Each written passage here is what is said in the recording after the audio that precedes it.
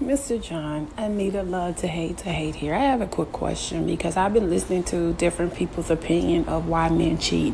And I've listened to someone talk about when they have a girlfriend or wife and their sex life decrease. And if you're not giving it to your partner, they're going to go look for it from somewhere else. Me, I look at that as a cop-out. I look at that as being a coward, but that's just my personal opinion, because if you love a person, you love them. You have to come together and figure out a solution so everybody is happy. What is your opinion on it? Do you think that is the reason why most men step out and cheat? Or do you feel like that's just a way for men to just say, I love to have sex and I like to switch it up? Because if you love having sex with your partner, you're going to try to figure out, how can I fix this, or am I the problem? That's just my opinion. So what do you think? I would love to